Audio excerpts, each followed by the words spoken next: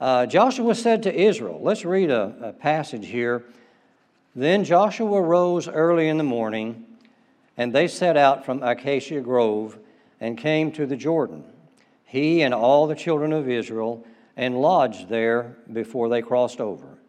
So it was, after 3 days, that the officers went through the camp, and they commanded the people, saying, when you see the ark of the covenant of the Lord your God, and the priests and the Levites carrying the ark, then you shall set out for your place and go after it.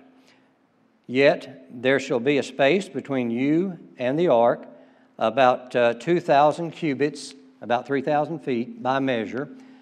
Do not come near the ark, that you may know the way by which you must go. For you have not passed this way before. Joshua was giving the people of Israel, he was giving them some instructions. This had been a long journey. We're going to kind of survey that journey a little bit this morning. He was giving them instructions on what they were going to do. And he said, you have not been at this point before in your life. You have never been here. And so he's telling them that you have not passed this way before. You've had a lot of experiences. You've experienced many things in God's guiding and God's direction, God helping you in so many things, in challenges. And just as 2022, it will have its challenges, but it will have its blessings also. And that's what we can be thankful for. We think back to, the beginning of this nation, the call of Abraham in Genesis chapter 12, verses 1 through 4.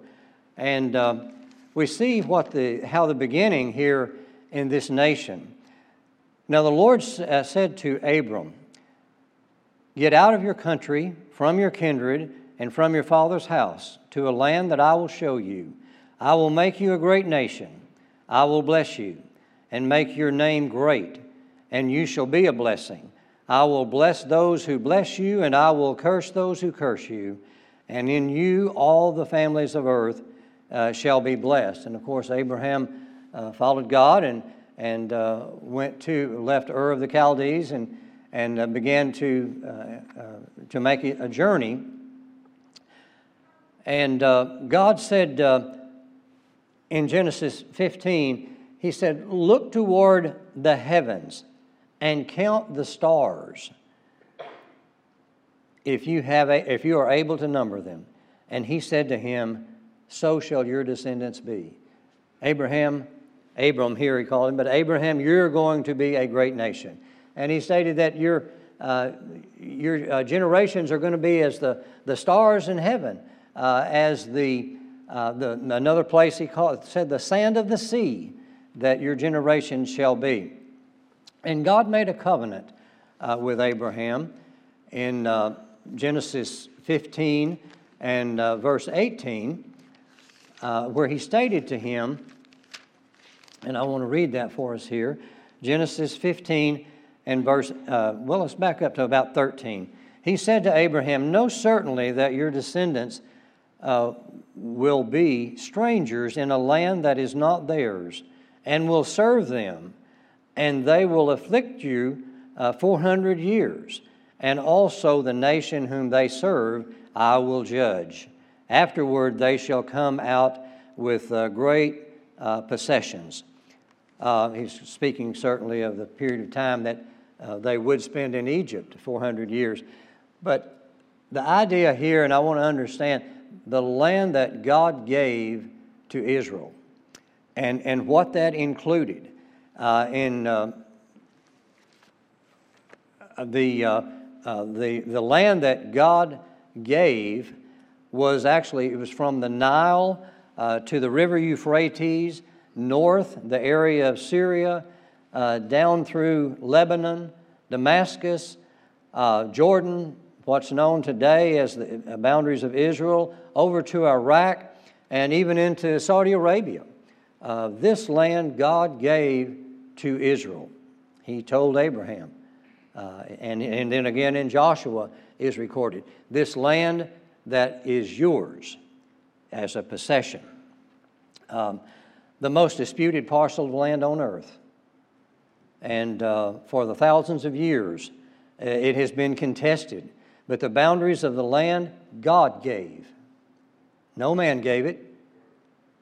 No paper was signed, but God gave it and recorded it in the Holy Scriptures.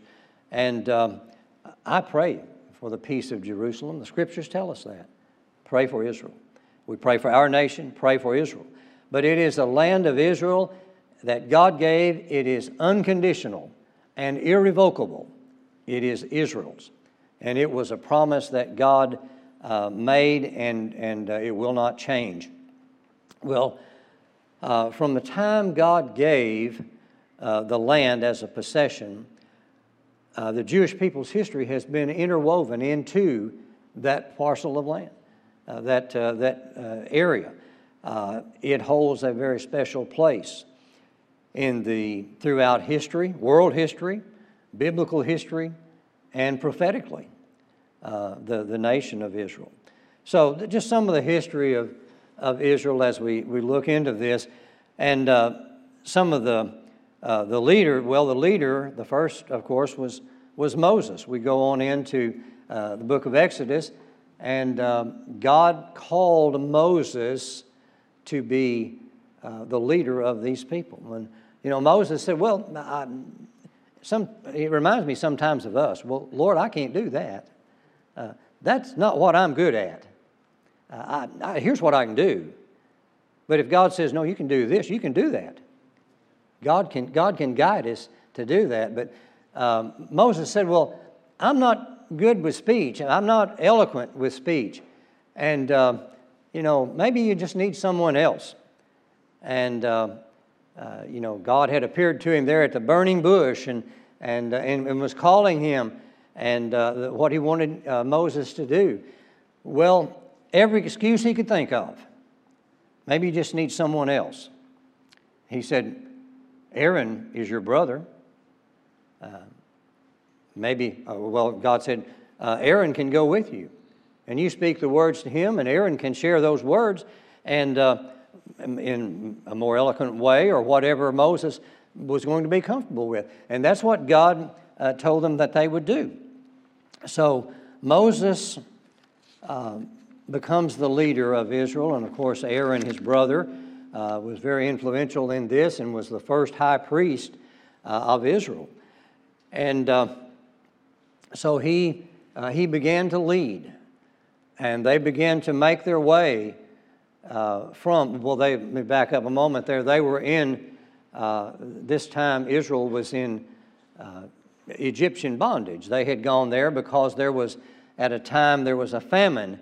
And Joseph, of course, was the person who had risen to, wonderful story, the life of Joseph in the Scriptures. If you haven't read that, go through and read the life of Joseph. But he was in Egypt and had risen from a slave to be the second person in command. When the chariots came down the street, Pharaoh was in number one, and the second chariot was Joseph. That's how prominent he was in the land. Well, there was a famine, and the time that Jacob and their family, as I said, that's a beautiful story. We wouldn't have time to read it all here now, but they went there for food. They stayed, as mentioned here in Genesis, when God told Abraham, that's going to happen. There's going to be 400 years that they're going to be afflicted. And then they're going to be brought out of Egypt, out of this place.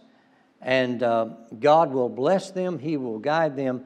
And God called Moses to go and be the person who would lead them out. Now, I'm sure you remember reading or studying about the 10 plagues that came upon Pharaoh and upon Egypt. And Pharaoh was not pleased with any of that, of course. But then, of course, coming to the time of the Passover and the death of the firstborn, God had given instructions that every person was to take a lamb and on the 10th day, keep it up the 14th day, and then that they were to sacrifice that lamb, and that the blood was to be placed over the doorpost and the lintels of the door. And God said, I will pass over. And those that are covered by the blood, of course, pointing to the blood of Jesus Christ, which saves us, He said, I will pass over, and there will be safety in the home. All homes that did not have the blood applied, they would lose the firstborn of that family. And so this was the night then that it delivered Israel out of the bondage in Egypt. And then, of course, the story of the crossing of the Red Sea, the miraculous things that would happen, that the Red Sea, as the people of Israel left Egypt, and they came to the Red Sea, and of course the people were like, oh, what do we do? We're like that. We hit an obstacle, and we think, how in the world did I get here? How do I get past this? Trust God. That'll work. We trust God. He will bring us through. No matter what that obstacle is, if we're trying to follow God's will, He's going to bring us through that. And so they were there, and there was an army raging back there that was coming toward them. And God parted the sea that they could come across on dry land. Now, I've read some liberal theologians' writings who said, well, it really wasn't that large an area of water at the time. It was just kind of a trickling stream. Well, that's what liberal theology will tell you. But the biblical truth is Pharaoh's army drowned in it, whatever it was. So it was quite a body of water. And God delivered them through it. It just rolled back. The sea rolled back, and they walked through on dry land. And so they saw miraculous things, the crossing of the Red Sea. They saw later bread from heaven and meat from heaven. Just go out in the morning, and there would be bread there for them, and instructions that God gave. And then, of course, in chapter 20 in Exodus, there's the 10 Commandments, and then, of course, excuse me, the law, the tabernacle, the priests, everything that developed through there. These people had seen the hand of God working. There was no question. You have too. We have seen the hand of God working in our lives, in the church, where we serve. We have seen the hand of God working among people. We have seen people saved. We've seen people come forward and request scriptural baptism, and people be a part of a New Testament church. And so we see these things as well. We see the blessings of God, and we see the hand of God in working. Well, they moved on in their journey, and Israel came to the Promised Land.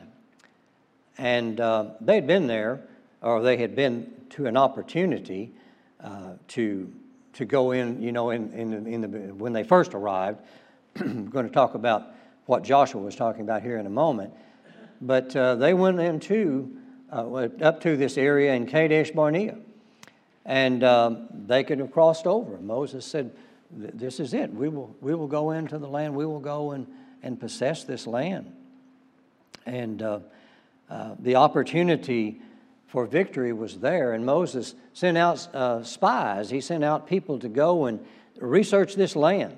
One man from each tribe was chosen to go into this area and search it out, and then come back and give a report of what type of a land it is. Well, the people that searched it out, there were 40 days, and they searched out the land, and then they came back with their report. And, it's a rich land. It's fertile. It's a wonderful place.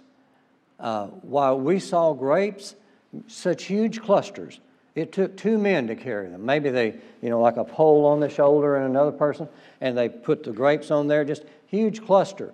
And it took 2 men to carry them. It's such a rich and fertile soil.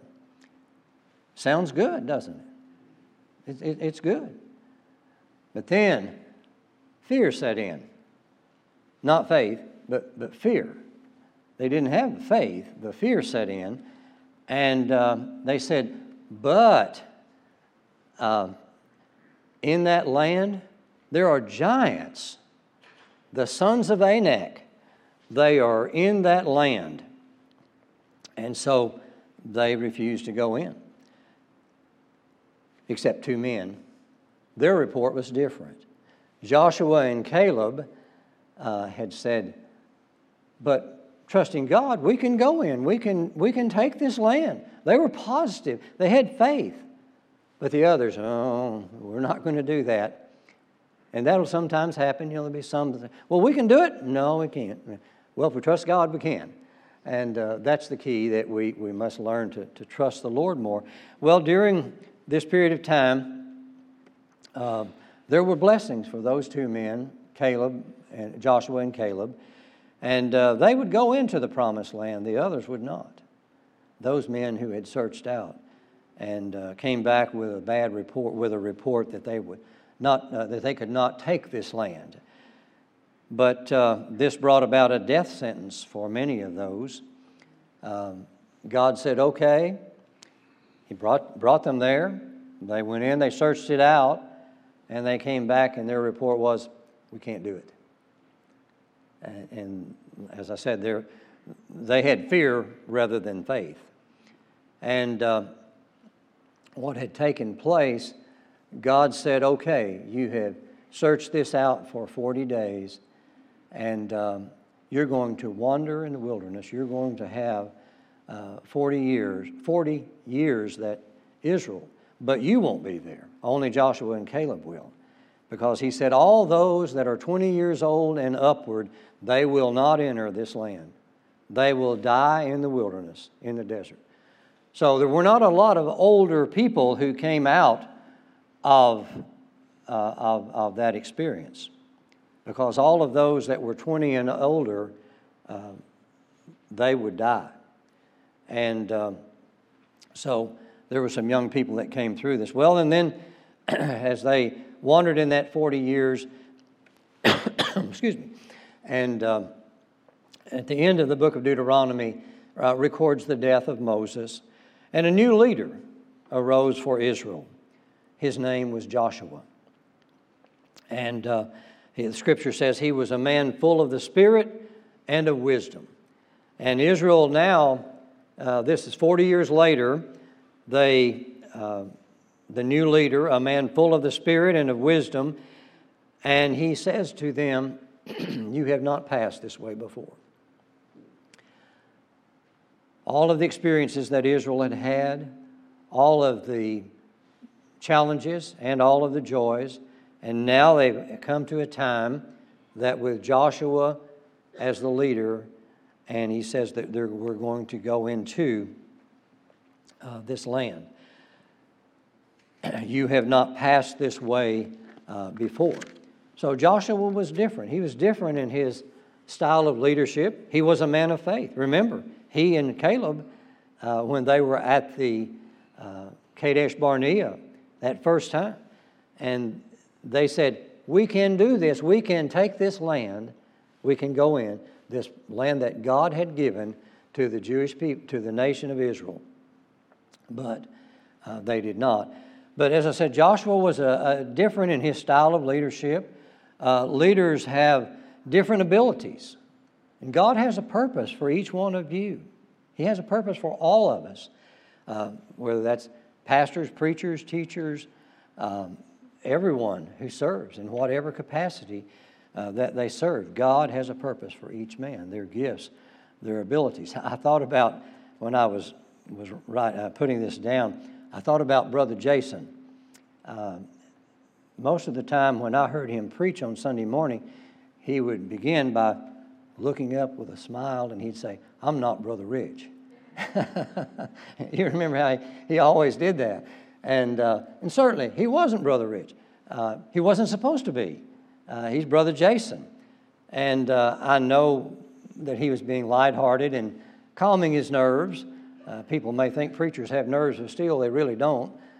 But they just have they trust the Lord and get with the sermon. But he wasn't supposed to be Brother Rich. No one else is supposed to be another person. There's not to pattern ourselves only after Jesus, but not after any other person.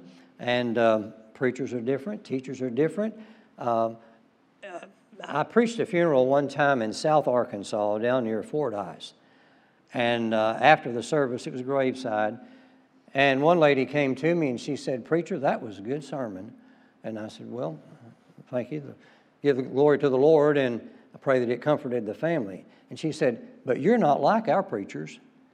And I said, "Well, what are your preachers like?" She said, "For the most part, they're just big and loud." Well, I'm not big and loud. So that was what she surmised as the preachers there in South Arkansas. They're big and loud and really know, they start to speak and you know where they're speaking. Well, I'm sure Joshua thought about this and remembered their past, and he was telling the people here, remembering that it was a good land. And they said, "There we saw the giants, the descendants of Anak," and of course they refused to go in. Joshua and Caleb were there at the time they saw this, and so the giants scared them, and they face some giants, and we do too. In our lives, we face giants as well. We face situations that seem gigantic to us and that we could not possibly find the answer for ourselves. It's only through faith and putting our faith in the Lord. And, there's times we have fear. We have fear. There's times there's loneliness. People deal with discouragement, bitterness, depression, and doubt. A believer can deal with doubt. You better believe they can. And the devil will use it. He will try to make sure that there is doubt. But always remember, God is greater. And when we go to the Lord, He can show us the way, and He can take us there through to Jesus. But yes, giants. People in Scripture have faced gigantic difficulties. I thought of the shepherd boy David, and he had gone to take food to his brothers. His father had sent that he would take food to his brothers who were in King Saul's army. Well, he went there, and he saw this giant out there, and he was taunting Israel, calling them all kinds of names and taunting them, the soldiers of Saul. And David thought, well, this is not right. So he gets an opportunity. He talks to Saul, and he says, "I can go out before this man, this giant man. I can do this." Well, there was an army out there, and they weren't trying to do anything about it. Why? They were afraid. This giant in their life, they were fearful of what he would do to them. Well, David convinced King Saul, "I can go out there. I will go out there." And Saul was going to offer his sword and his shield. And of course, David couldn't. It was too big. He couldn't handle that.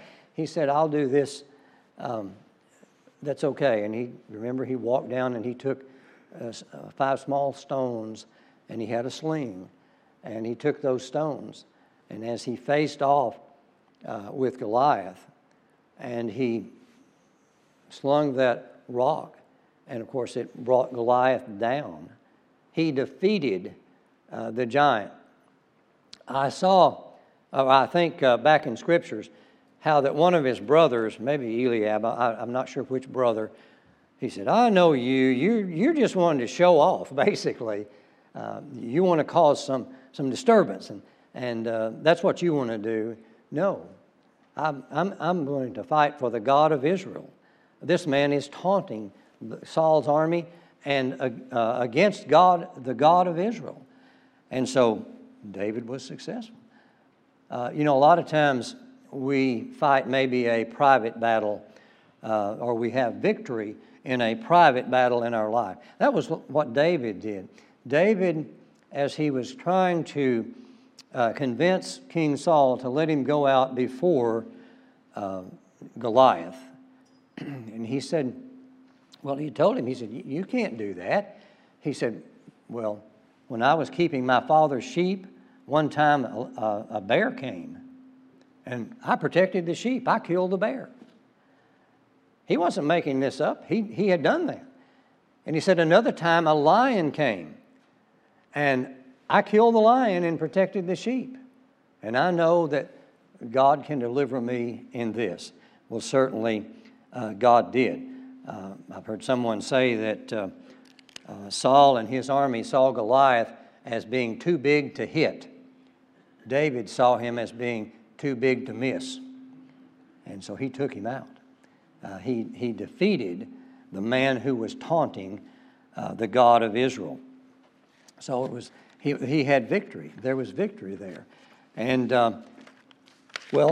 these folks, as they first were going to go into this, into Kadesh Barnea, and they said, we feel like grasshoppers before them, and fear does produce some tall stories, some embellishments, some faith, but faith is even greater. But we faced some giants. Well, we faced some giants the past 2 years in our life of service to God. There was a period of time that people couldn't meet together because of the virus and the recommendations, and people couldn't meet together. I remember Brother Rich telling a story from the pulpit here, and Brother Bill was here. He told a story about one day, I think he said there were 8 or 9 people that were in this building, and they were doing the service from here online because there weren't people in-house. And he said a lady who saw that contacted him, and she was saved because she watched that and knew the lesson and knew about and became aware of her sin and knowing Jesus as her Savior. And that happened right here. God was moving, right? As I said a while ago, all through whatever difficulties we have, God is there, and God is moving, and God is touching lives, and He's caring for people, and He's saving souls. And we need to always remember that because we see the work of God. In the book of Acts, chapter 5, there's a man, or the story when Peter and John had been arrested and they'd been put in prison for preaching the gospel, and they'd been told, don't do this anymore, and they thought, well, we'll just beat them up and send them away. That'll take care of it.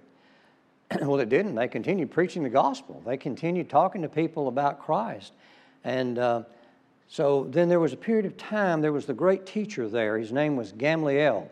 He taught many of the children, the sons of the prominent people in Jerusalem. He taught those the things of the law, and he was recognized as a great teacher. There was one famous apostle. This was his teacher. He was the Apostle Paul's teacher. So Gamaliel was well known. And they went to him for advice after the events there with Peter and John. And, what should we do?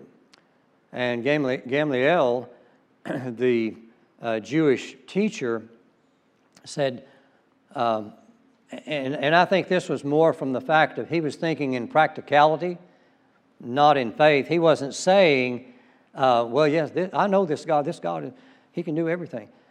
But in his practicality, as he began to look at this, and he told them, oh, wait a minute, to the Jews that wanted to go back and do more harm to Peter and John, he said, let's give this thought. And he said, if this is of a man, it will not survive. It will go away. Now, this is a man who there's no indication at all that he knew the Lord. There's no indication at all of that. But he knew enough to know that if it is of man, it can fail. It will not survive. But if this work is of God, you cannot overthrow it. That's what he said. And that is absolutely true. If a work is of God, you cannot overthrow it. Why would anyone want to? But But that is a fact, that it could not be overthrown. Well, in Joshua, as we're talking about, they were in a place that they had never been, and the people of Israel. And in chapter 3 and verses 1 through 4, with the history that we've had of how Israel came forward, and of course there's so much more, time would restrict us to do more, but in Joshua chapter 3 and the first 4 verses, Joshua rose early in the morning, and they set out for Acacia Grove, and came to the Jordan, and all the children of Israel, and lodged there before they crossed over. So it was, after 3 days, that the officers went through the camp, and they commanded the people, saying, when you see the ark, the covenant of God, and the priests and the Levites carrying the ark, and then you go forth. You go forth with them. Yet there will be a space between you and the ark, about 2,000 cubits. And he said, do not come near the ark, but that you may know the way by which you must go, for you have not passed this way before. 2022 is just at its beginning. We've not passed this way before. We don't know the challenges, and we don't know the blessings. I like to think more of the blessings than the challenges, but there will be both. But God can guide us, He can direct us. And He told the people, as you go through this water, or as you go through this land, God was going to part the water there in the Jordan, just like He did the Red Sea, but He was going to part the water there. And He told them in chapter 4, in beginning of verse 2, take for yourselves 12 men from the people, 1 man from every tribe, and command them, saying, take for yourselves 12 stones from here out of the midst of the Jordan, from the place where the priest's feet stood firm. You shall carry them over with you and leave them in the lodging place where you lodge tonight. Then Joshua called the 12 men whom he had appointed from the children of Israel, 1 man from each tribe. And Joshua said to them, cross over before the ark of the Jordan, and each one of you take up a stone. Pick one up as you go through, those 12 men, and put it on his shoulder, according to the number of the tribes of the children of Israel, that this may be a sign among you when your children ask in time to come, saying, what do these stones mean to you? Then you shall answer them that the waters of the Jordan were cut off before the ark of the Lord God. When he crossed over the Jordan, the waters of the Jordan were cut off, they were opened, and these stones shall be a memorial to the children of Israel forever. They passed they passed through this way that they had not gone before, and God wanted them to leave a memorial to that. Put these stones there as a memorial to our God and to His greatness and His victory. And so Israel had come a long way in their history. Some of it had been by defeat because of their lack of faith, but a great deal of it had been victory because of their faith, and that's where they were here now.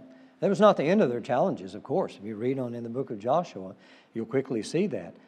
But they had learned so much, and they had learned to trust God.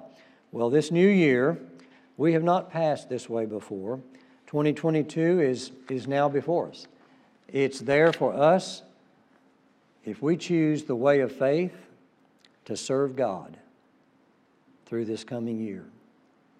And we can tell our children and grandchildren and what it's like to serve God and to continue that story, and that they may know and understand the joys and the blessings of serving God. To me, as the past 2 years, there's been a challenging world. But there's one thing that I've been thinking about, and that's our hope in God. That's where my trust is going to be. And I'm sure you feel the same way. I want my trust to be in God. I want to be a better Savior. I want to be a good witness, and I'm sure you do as well. There are many people in this community that are hurting. They're dealing with difficult situations in their lives, and there will be more in the year 2022. We will see that, and we have opportunities to reach them and to share the gospel with them, or to help them in whatever way that they need. And I'm sure that Brother Rich or Brother Bill, they would be happy every Sunday morning to open the service with baptisms of new believers. Wouldn't that be a wonderful thing? To come to church and every Sunday, or very often on Sunday morning, that we begin our service with new believers that have come to Christ and that they have come for baptism and to serve. It can happen. It begins with our devotion, our dedication, our studying our Bible and praying and witnessing and committing our lives to Jesus.